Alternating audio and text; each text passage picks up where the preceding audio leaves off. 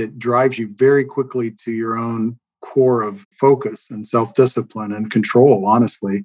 You've got a patient open on the table. You might be in the belly, you might be in an extremity, sewing blood vessels, and then the lights go out or the rocket hits. You realize as the surgeon, you've got that individual's life and a limb in your own hands, but you're also leading a team. Welcome to War Docs, the military medicine podcast. This show brings you a firsthand, behind-the-scenes look into the mission, unique opportunities, and deployed experiences of the entire military healthcare team. From state-of-the-art hospitals in the United States to the most austere environments across the globe, War Docs has you covered. On this episode, we're privileged to welcome retired Air Force Colonel Dr. Todd E. Rasmussen to War Docs. Dr. Rasmussen received his medical degree from the Mayo Clinic College of Medicine and trained in general surgery at Wolford Hall Air Force Medical Center. He returned to the Mayo Clinic for fellowship training in vascular surgery. He has deployed multiple times to combat zones and has held numerous leadership positions in military medicine before retiring and returning to the Mayo Clinic as Department of Surgery Vice Chair for Education. You can learn more about his bio on wardocspodcast.com. In this episode, you'll hear about Dr. Rasmussen's career trajectory that led him into academic medicine and translational research. Colonel Rasmussen has had enormous impact on how the military prepares for and provides excellent care on the battlefield and at home, and he shares his insights and lessons learned. He talks about the transition from active duty to his current leadership position at the Mayo Clinic. I'm your host, Dr. Doug Soderdahl, retired Army urologist, and I'm joined today by my co-host, Dr. Wayne Causey, active duty vascular surgeon. Today, we're privileged to welcome retired Air Force Colonel Dr. Todd Rasmussen to War Docs. Todd, thanks for joining us today. Thanks to you and your team for hosting me. I've become a big fan of your podcast, and it's an honor to talk to you tonight and excited for our discussion. Dr. Rasmussen, thank you for joining us so much. Tell us about your entry into military medicine. Did I read your bio correctly that you initially studied pharmacy in college? That goes back quite a ways, but I did. I think initially I was a little bit intimidated by the thought of med school. When I started at the University of Kansas, I wasn't sure if I could compete academically, and I'm sort of a people person and I was interested in medicine. I thought pharmacy school would be a good start. The University of Kansas has a great school of pharmacy. So I started there. And after about 2 years, I took a summer job, and believe it or not, as what we used to call an orderly at the University of Kansas Medical Center in Kansas City. And my orderly job was in the emergency room. That was in the days before emergency medicine training programs. So I got to hang out in the ER as an orderly. I think my name tag that I still have says hospital assistant or HA on it. It was that summer where I thought, I love medicine. I truly loved pharmacy school as well, but I sort of made a change then. And by that time, I realized I could compete, I guess, or be competitive academically, and changed to sort of pre-med. I finished pharmacy school because I loved my classmates and the school. And at the time, it was a great prep for the MCATs. And I was very briefly a registered pharmacist in the state of Kansas and the state of Minnesota, although I went straight into med school. You went to med school at the Mayo Clinic, and you're back there now. What got you interested in surgery? And tell us a little bit about your experience training in surgery at Wolford Hall in San Antonio. Like many of us, I think our careers are influenced by people and places where we've been. And certainly when I came to Rochester, Minnesota as a med student, as naive as I was, I realized I was one of the cornerstones of American surgery. I was young and impressionable, and I thought, what a great place. How could you not want to be a surgeon being here? And then people, right? I met 2 or 3 prior military surgeons who were consultants here at Mayo Clinic, one of whom specifically trained at Wolford Hall. He was an Air Force Academy grad, Jeb Hallett, and he was on staff here as a vascular surgeon when I was a medical student. And he really steered me to Wolford Hall for my general surgery residency. And that residency was tough. I was just looking back at some notes. At this point, it's kind of like a time capsule as I look back to some of my notes from residency. And that was a hard residency. It was a pyramided program, like many were. There weren't really any prelims those days, and there weren't categoricals. So it was a hard residency. It was very competitive, but it was also, I think, sort of a refining fire for me. I loved it. And at that time, Wolford Hall was a level 1 trauma center, as BAMC was, Brooke Army Medical Center. I loved the program. So I did a year of research, actually came back to Mayo Clinic for a year of research. turned out to be a 6-year general surgery residency. So what sparked your interest in becoming a vascular surgeon? Mentors, for sure. I mean, Jeb Hallett was very influential as a vascular surgery consultant here at Mayo and a mentor of mine. So for sure, him and a few other of the folks I'd met in med school. The vascular surgery group and the legacy at Wilford Hall was really very strong and had roots that I'm just now really discovering fully back to some of the earliest fellowships in the country. Their trainees had ended up at Wilford Hall. And so I was privileged to fall into that legacy by, I guess, Providence. And I also realized there was a sense of the military need. It felt like I would get a ton of support if I went into one of the most militarily relevant subspecialties, which was vascular. And that was sort of ironic as things turned out in my career, prophetic maybe, because I ended up getting a ton of support in a long career as a vascular surgeon.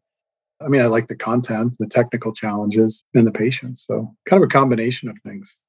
So after you finished your general surgery residency, did you go directly into fellowship at the Mayo Clinic, or did you do something between that time? No, I went straight through. I did 6 years, finished in 1999, and then did a 2-year vascular fellowship back here at Mayo. It was a lot. PGY 7, PGY 8, but it was all very rewarding. I went straight through. My residency at Wilford Hall in San Antonio was really good preparation, and the fellowship training here was great. Ironically, I was burned out. I think I was tired of the emotional load of trauma at the end of my general surgery residency. It's a lot. We did a lot of trauma at Wilford Hall. I did a trauma rotation over at Herman Hospital with Red Duke. This was fantastic training. But I remember being a fellow at Mayo Clinic, and I remember the sense of relief almost that I wasn't going to focus on trauma. I was just going to be a good blood vessel surgeon, figure out how to fix broken blood vessels and diseased blood vessels. That was definitely true during my fellowship, but of course, then events changed. So you finished your residency in 1999, and then 2 years later, your fellowship in 2001. And it just so happens that you were assigned to Andrews Air Force Base and Walter Reed Hospital as your first duty assignment. Tell us about 9/11, since you were in the Washington, D.C. area at that time. That was something. The end of the academic year was June or early July of 2001.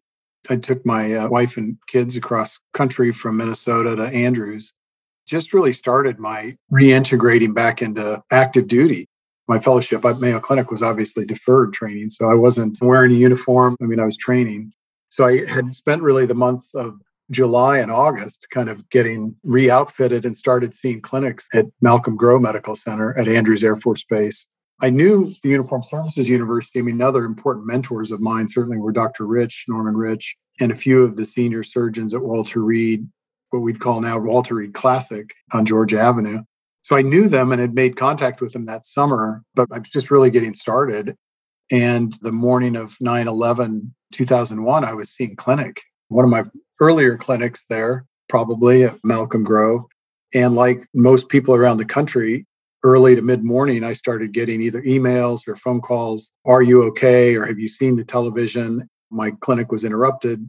We saw the initial plane crash on television and the second plane crash sort of on television. And then quickly thereafter, the leadership at Malcolm Grow and at Andrews, and of course, the National Capital Region sprung into action and sort of closed the bases, obviously, and sort of secured the bases and began to respond to the casualties at the Pentagon. I didn't go down to the Pentagon because I just arrived at Andrews. I jokingly, or at least partially joking, it's partially true, tell people that I hardly knew how to put on a uniform. I was just back into the active duty. So there was 2 or 3 FSTs that had been Malcolm Grow colleagues and friends of mine who went down to the Pentagon, and I stayed at Andrews. None of us knew what we would find. And I was locked down at Andrews all night until President Bush, they wouldn't let anyone leave until he landed at Andrews at 1 or 2 in the morning on the 12th of September. Obviously didn't see any casualties at Malcolm Grow. I mean, there weren't many casualties honestly treated at the military treatment facilities that day, unfortunately. But it was a staggering day for the country, obviously. Pivotal day for the country, the world, and certainly on a very, very microcosm, me too. That day obviously was pivotal in shaping my career. So soon after that, we're involved in Operation Enduring Freedom in Afghanistan, Iraqi Freedom in Iraq. Tell us your impressions of the early days of the war. And as a vascular surgeon, what were you seeing and what did we need to improve?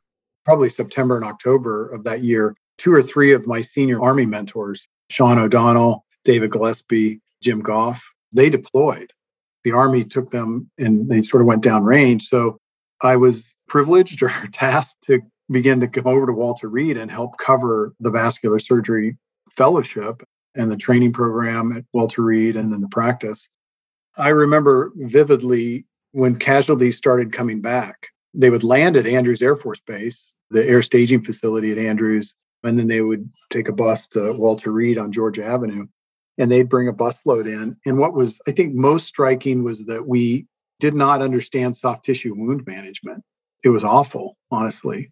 It was sort of miraculous. We were getting wounded, mostly soldiers, some Marines, but mostly soldiers, honestly. They were 4 or 5 days after injury, but nobody had really changed their dressing. They might have had a short stop in Germany, but we were far from a sort of an integrated trauma system. And we, at the time, were not using the VAC or repeated debridement. So what I recall was the severity of mangled extremities and our sort of nascent understanding and treatment of massive soft tissue injuries. We had never seen it later in the war because these patients would stay downrange and get debrided again, or they'd stay in launch stool and get debrided. But early in the days, they would come back to Walter Reed almost from Bagram directly. So you said that some of your colleagues were deployed and they're involved in vascular repairs, vascular surgery downrange, and those patients are coming back and you're seeing them. What was your conversation with those colleagues about the extent of the injury and the follow-up and what you were seeing when they finally arrived back in CONUS? The other thing that was limited was communication downrange. The combat support hospitals were also very nascent, so communication was sporadic. We were able to communicate with colleagues downrange, and the feedback loop was established pretty quickly, within months. It didn't take years to establish the feedback loop that, hey, hold these patients for repeated debridements downrange, or we needed to set up launch stool to get repeated debridements in place for launch stool, for example. And initially, there was, I think, a primitive understanding of the potential for temporary vascular shunts to restore perfusion and sort of as a damage control adjunct. Initially, they would place shunts downrange, and then they would air vac patients back to Walter Reed with shunts in place. And that was too far. So those shunts would often be thrombosed, for example. But the feedback loop, it stood up quickly within months, I would say, not necessarily days. I mean, days and weeks would go by. It'd be hard to communicate because the theater was so raw at that time, uncharted. But I would say by the spring of 2002, many of those, whether it was soft tissue injury management, use of shunts, fixation of fractures, management of TBI, you could see the system beginning to kick into place. So you mentioned the vascular shunts. That was a technique to restore physiology, but you also were becoming a staff during the endovascular revolution. And so for the listeners that don't know, endovascular is the vascular surgery term for minimally invasive techniques. So you can access a blood vessel remotely and repair whatever pathology exists in another part of the body. Tell us how the military started to use the endovascular techniques, because you then moved to Wilford Hall to a level 1 trauma center where you could have both the civilian revolution that was occurring be implemented within the military system. We saw early in 2003, as you're referring to, let's say 2002 to 2004 or 5, we saw the benefit of catheter-based management or endovascular management of certain forms of vascular injury.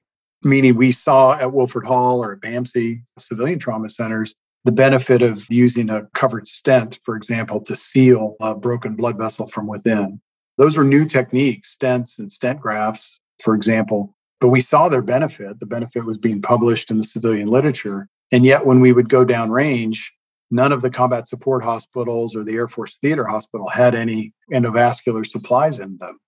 Those level 2 or 3 echelon medical centers or treatment facilities downrange were really outfitted from the Vietnam War. So they had clamps, scalpels, and retractors, but no endovascular tools. And so we initially just literally began taking sheaths, wires, balloons, and stents and stent grafts in our go bag. You'd put it with your BDUs or your ABUs. You'd take a dozen micropuncture kits and sheaths and some stents. At that time, they were Fluency covered stents and Viabon. We'd take occlusion balloons, and the deployments, both with the Army and the Air Force, it was such a revolving door. We began quickly to know people who were downrange and how to ship them things. And honestly, we would use DHL and FedEx to get sheaths and catheters downrange, for example, stent grafts. I don't want to overstate that. It wasn't a lot, but that's how it started. It was just the urgency. And as you guys know, it's the uncommon vascular injury that's really amenable to that. So it's not like we were using those techniques a lot, but there's clear benefit in certain injury patterns. And we were giving that benefit to civilians in the US. And then we would go deploy and we'd say, why can't we give the same benefit to injured service members? So initially, we were just taking that stuff in our bag. Just so our listeners know, a covered stent is a metal cage that has fabric that goes along the outside of it so that it can seal the blood vessel and allow the blood to no longer go outside the blood vessel, but stay within the blood vessel. That's right. Yeah, as you were describing that experience, I was remembering my experience in 2005 deployed as a urologist, where we use a lot of endovascular stuff. And you were right. The way we got it was, hey, buddy, could you send it to me via FedEx so we can get a stent or some kind of catheter? But you had the opportunity to deploy to Iraq, to Balad in 2005. Tell us a little bit about that experience and any memorable cases or really good lessons learned. It was a very formidable experience. I think it was the theater, as you know, was very raw at that time. I mean, it was a major at the time, and Balad Air Base, like the Green Zone and many places throughout that theater were dangerous places. I mean, they'd routinely get rocketed. It was unlike anything I had seen for sure. It was during sort of the second part of the Fallujah campaign. I guess my memories were just operating so much. We did not have residents or trainees. There might have been a couple of emergency physicians, but it was really a group of 8 to 10 surgeons, 7 or 8 anesthesia providers. I hadn't worked so hard since residency. I had referred to sort of the refining fire of my residency and how hard that residency was. And I'm absolutely convinced that it prepared me for the deployments, especially those first few deployments in Iraq and Afghanistan, where we were just so busy. One thing that struck me was the joint nature of casualty care. I was operating on a lot of Marines from Fallujah, from the Battle of Fallujah, as an Air Force surgeon, and those Marines were brought to me by Army dust-off. At that point, now this is 2005, so the joint trauma system was really coming into its own, thanks to people like Brian Eastridge and Don Jenkins, John Holcomb, and every day, of course, there was headaches and challenges. But in the end, the joint nature of the fight was something that stuck with me.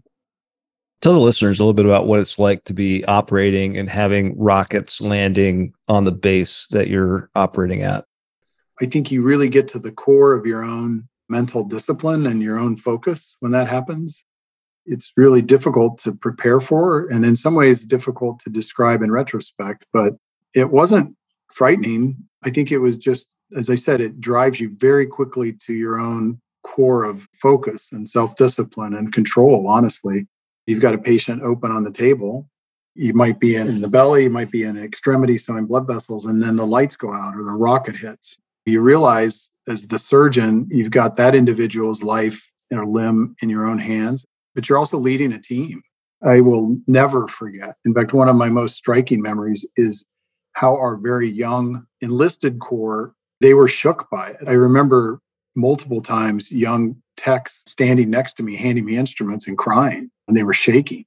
They were literally shaking in tears. We were operating on another service member, and there's another one and another one. And I remember thinking I had gone through the refining fire of my residency, and I was an officer and I should be prepared. But I remember some of our scrub techs, surgical assistants who were young enlisted. I'll never forget them and their dedication. But I think in those times, you really realize you've got to lead them. You've got to be there for the team as a surgeon and the officer in the OR. Yeah, we had one guest that said, you sometimes forget that scrub tech across from you may have been playing a tuba in the band last year. Yeah. And now they're in the middle of the war and someone's got an open abdomen in front of them.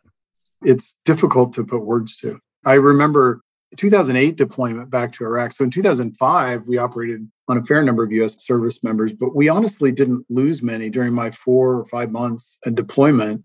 And we operated on a lot of post-nationals and probably enemy combatants during that first deployment. The second deployment, we had some bad luck when we lost in the OR a handful or half a dozen service members, U.S. service members. It's beyond words. If I'm not careful, you guys will get me emotional here. It's indescribable. You lose a U.S. service member on the table, and we sort of would have a Patriot ceremony then. It's gripping, certainly for me, but I felt like I should be ready for this. I went through the refining fire of a surgical residency. I'm an officer, but man, the enlisted corps, I just have so much respect for, admiration for their dedication to jump into such unsettling circumstances to be part of the team. What did you share with those enlisted members as their team leader in the operating room, as you knew you were handling a difficult situation and you knew that their emotions were on the same pathway? In those situations, being human and letting them know we're all in it together and that you care for them personally and for their physical safety. And I think just being human is the best thing. And you got to really keep your own wits about you, which is hard. You're tired and your own emotions are frazzled. But I think being human to those folks is really, really important. And then finding them afterwards. When I was finishing my military career, I would mentor young officers who were going downrange, and they'd say, yeah, we might not be that busy. We're not going to do enough cases. We're not going to operate enough. Sort of limited tolerance for that sort of complaining. I mean, there's always opportunities to lead. And if you're not operating, then go lead. Go be a leader. Find some enlisted folks who are extremely dedicated and lead them, teach them, listen to them. It's not all about you doing cases. That will come. Don't waste your deployments lamenting that you're not doing, quote unquote, doing cases. Find ways to lead. It's a once in a lifetime experience. Soon your deployment will be over. And if all you did was complain about not being busy enough, I think it's diminished. You mentioned the refining fire and training, and you were well trained, Wilford Hall, general surgery, Mayo Clinic, vascular surgery. But when you got there and you're on the ground, was there anything that was just really challenging that maybe you weren't completely prepared for? Clinically, obviously it's a war zone. It's different from anything you've ever experienced, but anything clinically that you said, boy, I wish I was better prepared to take care of X, Y, or Z. The soft tissue injuries they were something I'd never seen. And I think management of soft tissue injuries, that'd probably be my answer. Also, operating without your usual kit. I mean, I think that's also part of it. It's one thing to do a medial visceral rotation with well-lit OR and a nice Omni retractor or a Thompson retractor, but when you're trying to do a medial visceral rotation with a Balfour retractor and handhelds. So I think being skilled enough to operate with limited resources is one. And then I think the other is just the magnitude of the soft tissue injuries, which I had not seen before that. One of the things that I find interesting about your career is that you were a surgical instructor for the Defense Institute of Medical Operations. And so you were sent to Morocco, Afghanistan, Pakistan. Tell us about that program and what was the purpose of your trip? Yeah, that was a real pleasure in a lot of ways. This is just my own impression on it. They were almost State Department missions. I think we were sent into at-risk countries where we were trying to soft power. Samuel and I used to write about soft power. And medicine is a universal language. Surgery is a universal language. We would go into these countries where we were trying to establish better relations. And we would show up as medics with knowledge, with experience in trauma systems, trauma preparation, surgery. So the missions I always felt were almost more of a State Department mission than military. And we would work with the host military medical academies of those countries. We went to the Russian Military Medical Academy, for example, in St. Petersburg. Our Uniformed Services University just turned 50 years old. Their equivalent is 300 years old. And we went to the equivalent of the Uniformed Services University in Morocco, for example. We would teach. We would do basically the emergency war surgery course. We would have didactics, lectures, and then we would have live tissue models where we would do training on shunt placement, vascular anastomosis, damage control surgery, basically. And it was usually a week-long course, and sometimes you do 4 or 5 courses over the course of 6 to 8 weeks. So in 2008 to 2010, you came back to San Antonio, chief of surgery. You were the surgery flight commander, kind of in charge of the beneficiary mission stateside. And you've got your staff that's being called out to go and fight in Afghanistan and Iraq. The reservists are coming in. Maybe they are, maybe they aren't. How was that managing that to take care of the wartime mission, the peacetime mission, the beneficiary mission, and working with the reserves? I've mentioned how junior I was or thought I was in 2001. Now, fast forward, now all of a sudden, get ready. Now I'm not an 04, I'm an 05 or 06. Now I have junior surgeons who are, as you're describing, having to go down range. The other thing that was very unsettling at San Antonio at that time was the BRAC merger between BAMC and Wilford Hall. And that was almost as unsettling as the wars, because how were we to bring together these surgery departments? I talked about how seamless things were downrange between the services. That was not as seamless as the BRAC came. That was a challenge.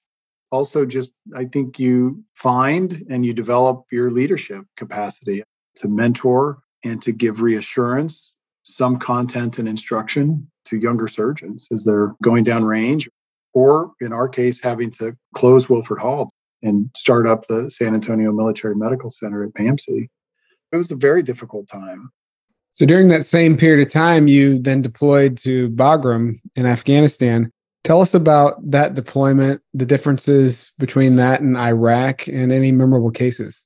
By this time now, both theaters of war, and certainly Afghanistan, were much more mature. The medical rules of engagement, or MEDRO, were pretty well established. It wasn't as busy as the first couple of deployments, just volume-wise. We had more equipment. At this point, we had a trauma-specific endovascular inventory, for example. Now, after 4 or 5 years, we actually had a fair number of endovascular supplies for use of stents and balloons, et cetera. And so I think the facilities were a little more better equipped and such. We were still busy for sure, but nothing like the first 2 operative deployments in Iraq.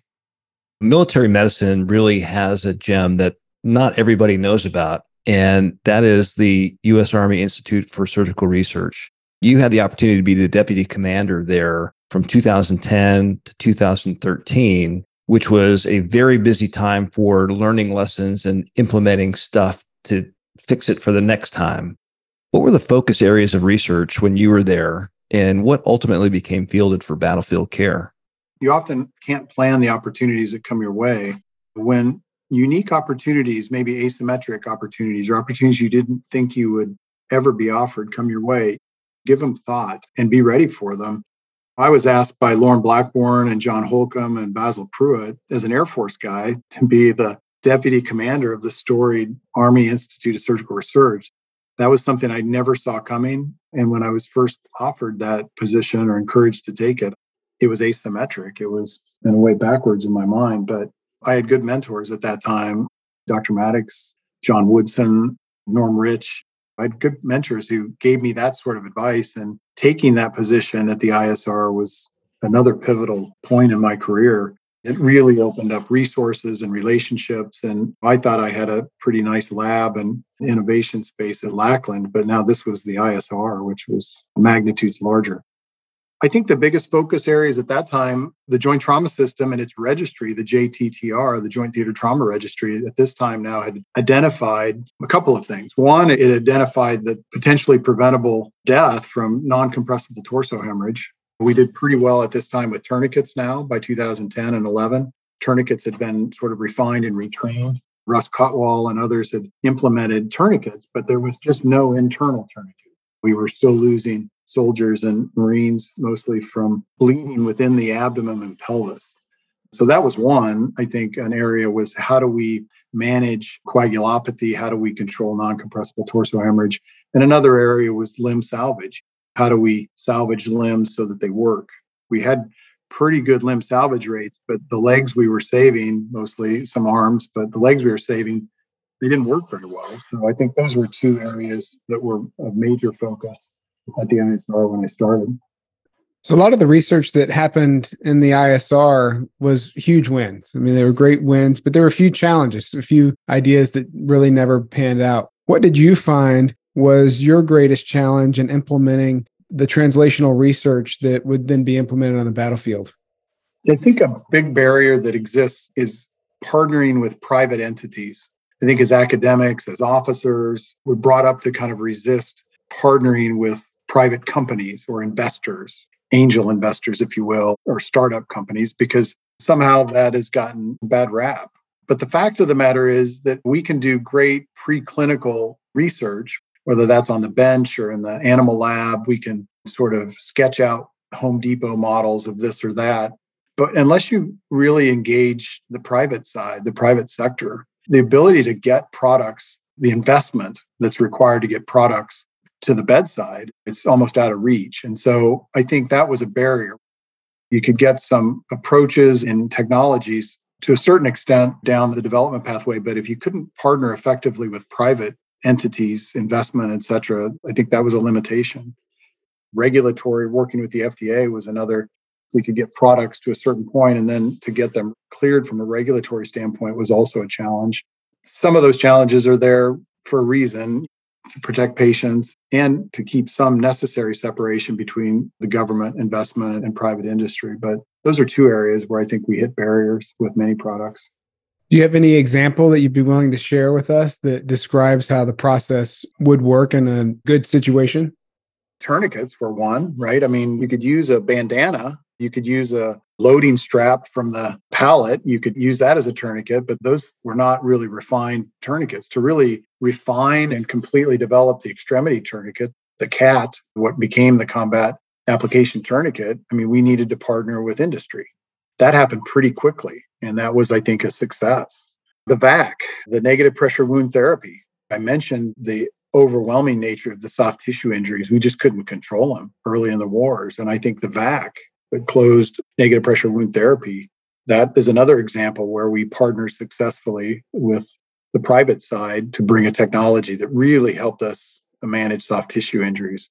From a medication standpoint, tranexamic acid was a success, the temporary vascular shunts to a degree, and then the Reboa catheter, which has come through and now still being studied in its clinical implementation and adoption. But that, I think, is an example of a product that came from a whiteboard to a Home Depot version to the bedside in a pretty short period of time. So those are some examples. You may know others. You hit the highlights, though. Yeah.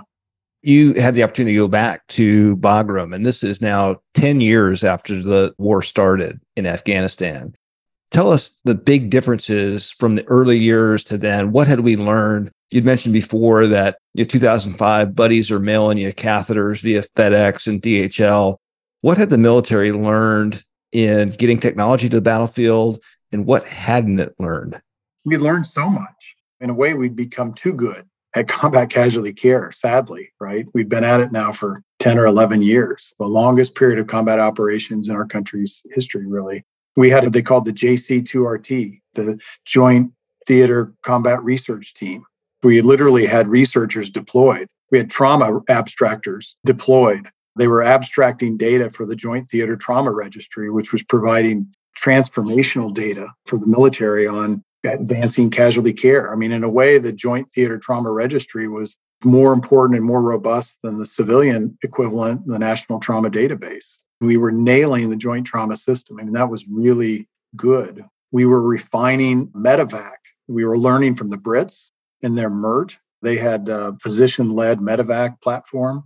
And with people like Bob Mabry, Russ Cotwall, as I mentioned, and the TCCC group, we were studying how to improve our dust-off, literally fine-tuning what sort of capabilities we would put on dust-off. We were fine-tuning a lot of things. By this time, we were using whole blood downrange. We'd gone from using saline. My first deployment, we had a lot of open abdomens. I remember that. It was before the component-based blood resuscitation in 2005. We refined a lot of that. What had we not learned? We hadn't learned how to stop getting hurt. We still had a lot of people getting hurt. And I think, in a way, the combat casualty care system was ready. We were set by that time. What we needed was our soldiers and Marines and airmen and sailors. We needed them to stop getting hurt. We'd been doing it for 12 years. We had the system set up, and it was a joy to work in at that point, frankly. I mean, it was hard, but compared to 2004 and 5. I got the opportunity to go to Balad in 2010. And my endourological OR in that hospital was actually probably nicer than BAMC. I was wondering, in Bagram in 2012, what was your setup for endovascular type interventions?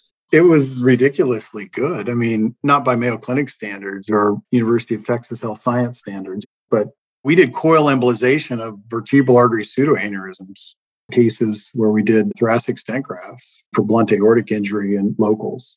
By civilian standards, it was still relatively rudimentary, but we were doing pretty complex endovascular procedures for certain forms of vascular injury. I shouldn't overstate it. These are the rare case, but we certainly had the capability by then to use stents, balloons, stent grafts, etc., and coils. Can you imagine that? I mean, we were doing coil embolization of pelvic fractures.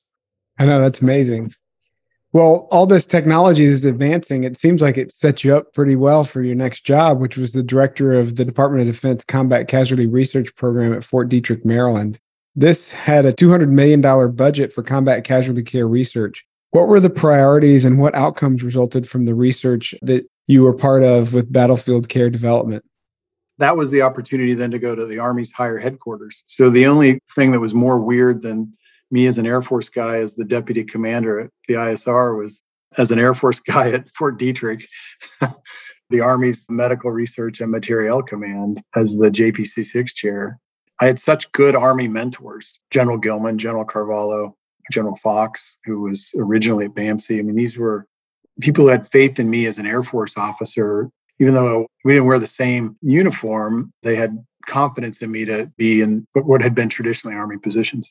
The broader combat casualty care research program, that taught me TBI, it taught me burn, it taught me all sorts, the breadth of combat casualty care, not just vascular injury and resuscitation. And TBI by that time had really become mitigating the impact of traumatic brain injury. TBI was a big focus. Obviously, trying to mitigate death from non-compressible torso hemorrhage remained a priority. And then I think improving functional limb salvage and amputee care and recovery from extremity injury was another priority. And the products that came from them, I mean, I think management protocols for traumatic brain injury, I think there was several advances in the management of TBI. And then I think by that time, we recognized how best to resuscitate, to fill the tank in shocked patients. The use of TXA, tranexamic acid, had become more commonplace thanks to folks like John Holcomb and others. We had refined the recipe for blood component-based resuscitation. We were just learning whole blood. Endovascular techniques like Reboa were becoming developed and now commercialized for clinical study. The use of temporary vascular shunts, for sure. Those were things that sort of come to mind, I guess, as the main sort of products. So you finished your military career at, we'll call it New Walter Reed, as a vascular surgeon. You transitioned to complex vascular practice at Mayo Clinic. What advice would you give, besides growing a really sharp beard, to military physicians as they transition from military practice, if they want to enter a civilian workforce at a really respected, complex academic center? Be patient with your career. Some of the mentor lines that I got over the years was, you might be able to do it all, but you can't do it all at the same time. Learn when you're not operating a lot. For us as surgeons, you always want to maintain baseline of surgical competency and currency, but periods of time in the military where you're asked to be a leader and don't complain about not doing too many cases. Those leadership skills will help you when you transition out. In fact, that may be why you're recruited to a civilian practice, is because you can lead. They've got people who've done 500 cases a year, but they don't have people who've had experiences like we had in the military. So take time to nurture those aspects of your career. We have the fortune of developing and maintaining civilian relationships throughout our career. So I think where you trained, where you want to practice, who your mentors are in the civilian side, maintain those relationships during your military career. Seek civilian mentors, seek input from and connection with the civilian side. They will become important to you as you leave the military. And then to tag on to my first comment, maintain your professional standard. I mean, be an excellent officer. I think many times we have opportunities in the civilian side because we've had these opportunities as leaders, as professionals, that's unique. If you think about it, as military officers, we have the 1 or 2% opportunity. 1 or 2% of the United States population serves, and we have that opportunity. And it's a privilege for us. It doesn't always feel that way, but when you begin to leave your military service, you realize that it's a unique opportunity that we have, and it may very well serve you in your transition, probably will serve you as you transition from military service. So Kevin and I were talking about your interview this morning, and he says you have to be sure and ask him a question about the program that he did as a transition to civilian practice. Have him explain to us about that program that you did just prior to your retirement. So Mayo had a GME-approved 90-day fellowship for the Advanced Aortic Fellowship. The Air Force approved me to do that. They gave me permissive TDY, basically, to participate in that fellowship through the consultant's office. And I did that as an active duty. My last 90 days of active duty were as an advanced aortic fellow at Mayo. Then I started my terminal leave after that. You may say, well, that sounds like a racket. How'd Rasmussen do that? I mean, the fact of the matter is, as a vascular surgeon, we don't have the civilian partnerships that the trauma surgeons do. Our trauma surgeons in the military have partnerships where they can be trauma surgeons at Shock Trauma, Cincinnati, Miami. There's dozens of them. But as vascular surgeons, we didn't really have those. And so opportunities like the Advanced Aortic Fellowship at Mayo Clinic, they're important for us to explore and develop as vascular surgeons so that people like yourself, Wayne, can also maintain and grow your clinical and technical excellence during your active duty years. So that's what it was. It was permissive TDY for 90 days, basically, or maybe it was 60. That's what it was. I think it's a great program because the practice of vascular surgery, for instance, in the military is different than what would be at the Mayo Clinic. And if there wasn't some way to bridge between one practice to another, you would be set up for not as much success as you would if you could have this transition. I think it's a great program. We've focused on those types of relationships for trauma surgeons and the trauma community in the military for understandable reasons. But arguably, they should exist for our other surgical subspecialties: urology, vascular surgery, neurosurgery, cardiac surgery. And what I mean by that is, let's say urologists or cardiac surgeons who are active duty, they're not trauma surgeons, but I believe facilitating partnerships with certain civilian entities where they can go work or train, not really train because they're trained, but maintain currency. And I think that's important. It's not just the trauma surgeons we need to maintain currency for. So tell us a little bit about what you're doing at the Mayo Clinic currently, and do you miss anything about military medicine? I feel like I'm in the best practice in the country right now, best practice in the world. I have just incredibly talented and supportive partners in the vascular surgery division here. I'm trying to keep up with them and their skills. They're patient and supportive of me as I do that. I'm the vice chair of education for our Department of Surgery. I help with our department chair, Mike Kendrick, interface with our School of GME. We have about 150 surgical trainees here at Mayo in our Department of Surgery, not including ortho and cardiac. So I'm sort of stepped from the research realm into the education realm as a stretch, which is good. The practice is busy, but I'm all clinical now, which is really good. In a way, to come full circle, even as we maybe wrap up this hour, I feel like I'm finally getting to do what I trained to do. What do you miss about military medicine? I miss the people. I miss the patients. I miss the mission. I will say I was privileged to work for the military health system in a 20-year period where the country had to listen to military surgery. We had hundreds, if not thousands, of injured service members each week. And the military health system, the Department of Defense, in a way, the country had to listen to surgeons during that time period. In my last few years of active duty service, I saw that changing. We were kind of entering this interwar period.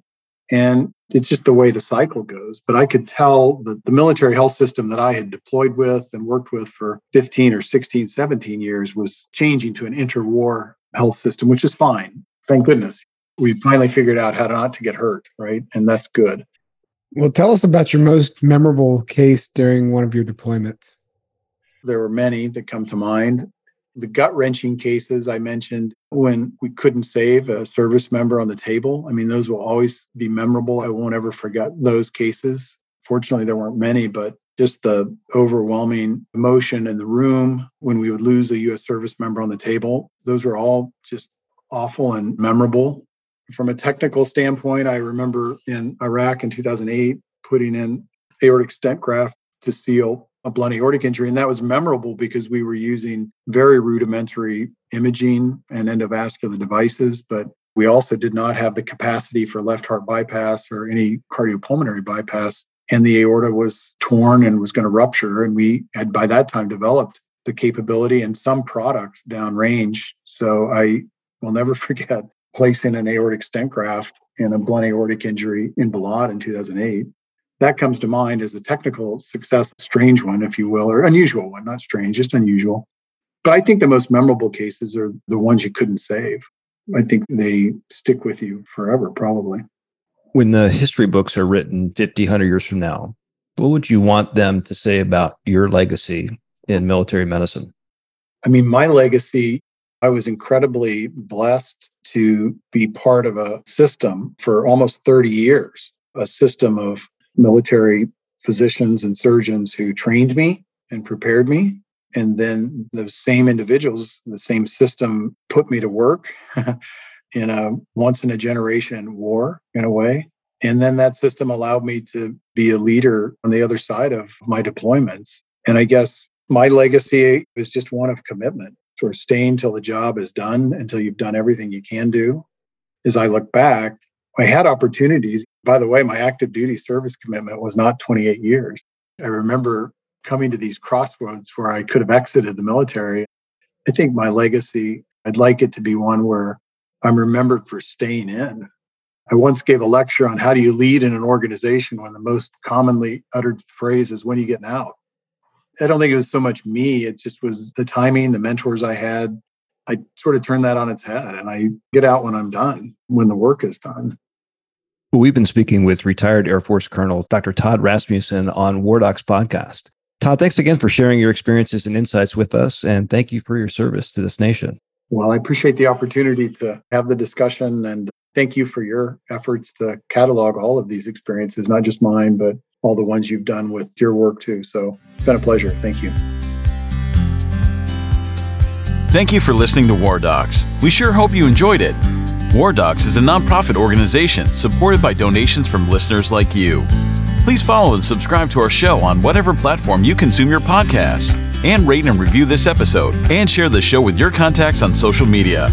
Find out more information about our show, our guests, and how to become a member of Team War Docs on wardocspodcast.com. Thank you for your support. If you like war stories and medical drama, War Docs has you covered. Spread the word.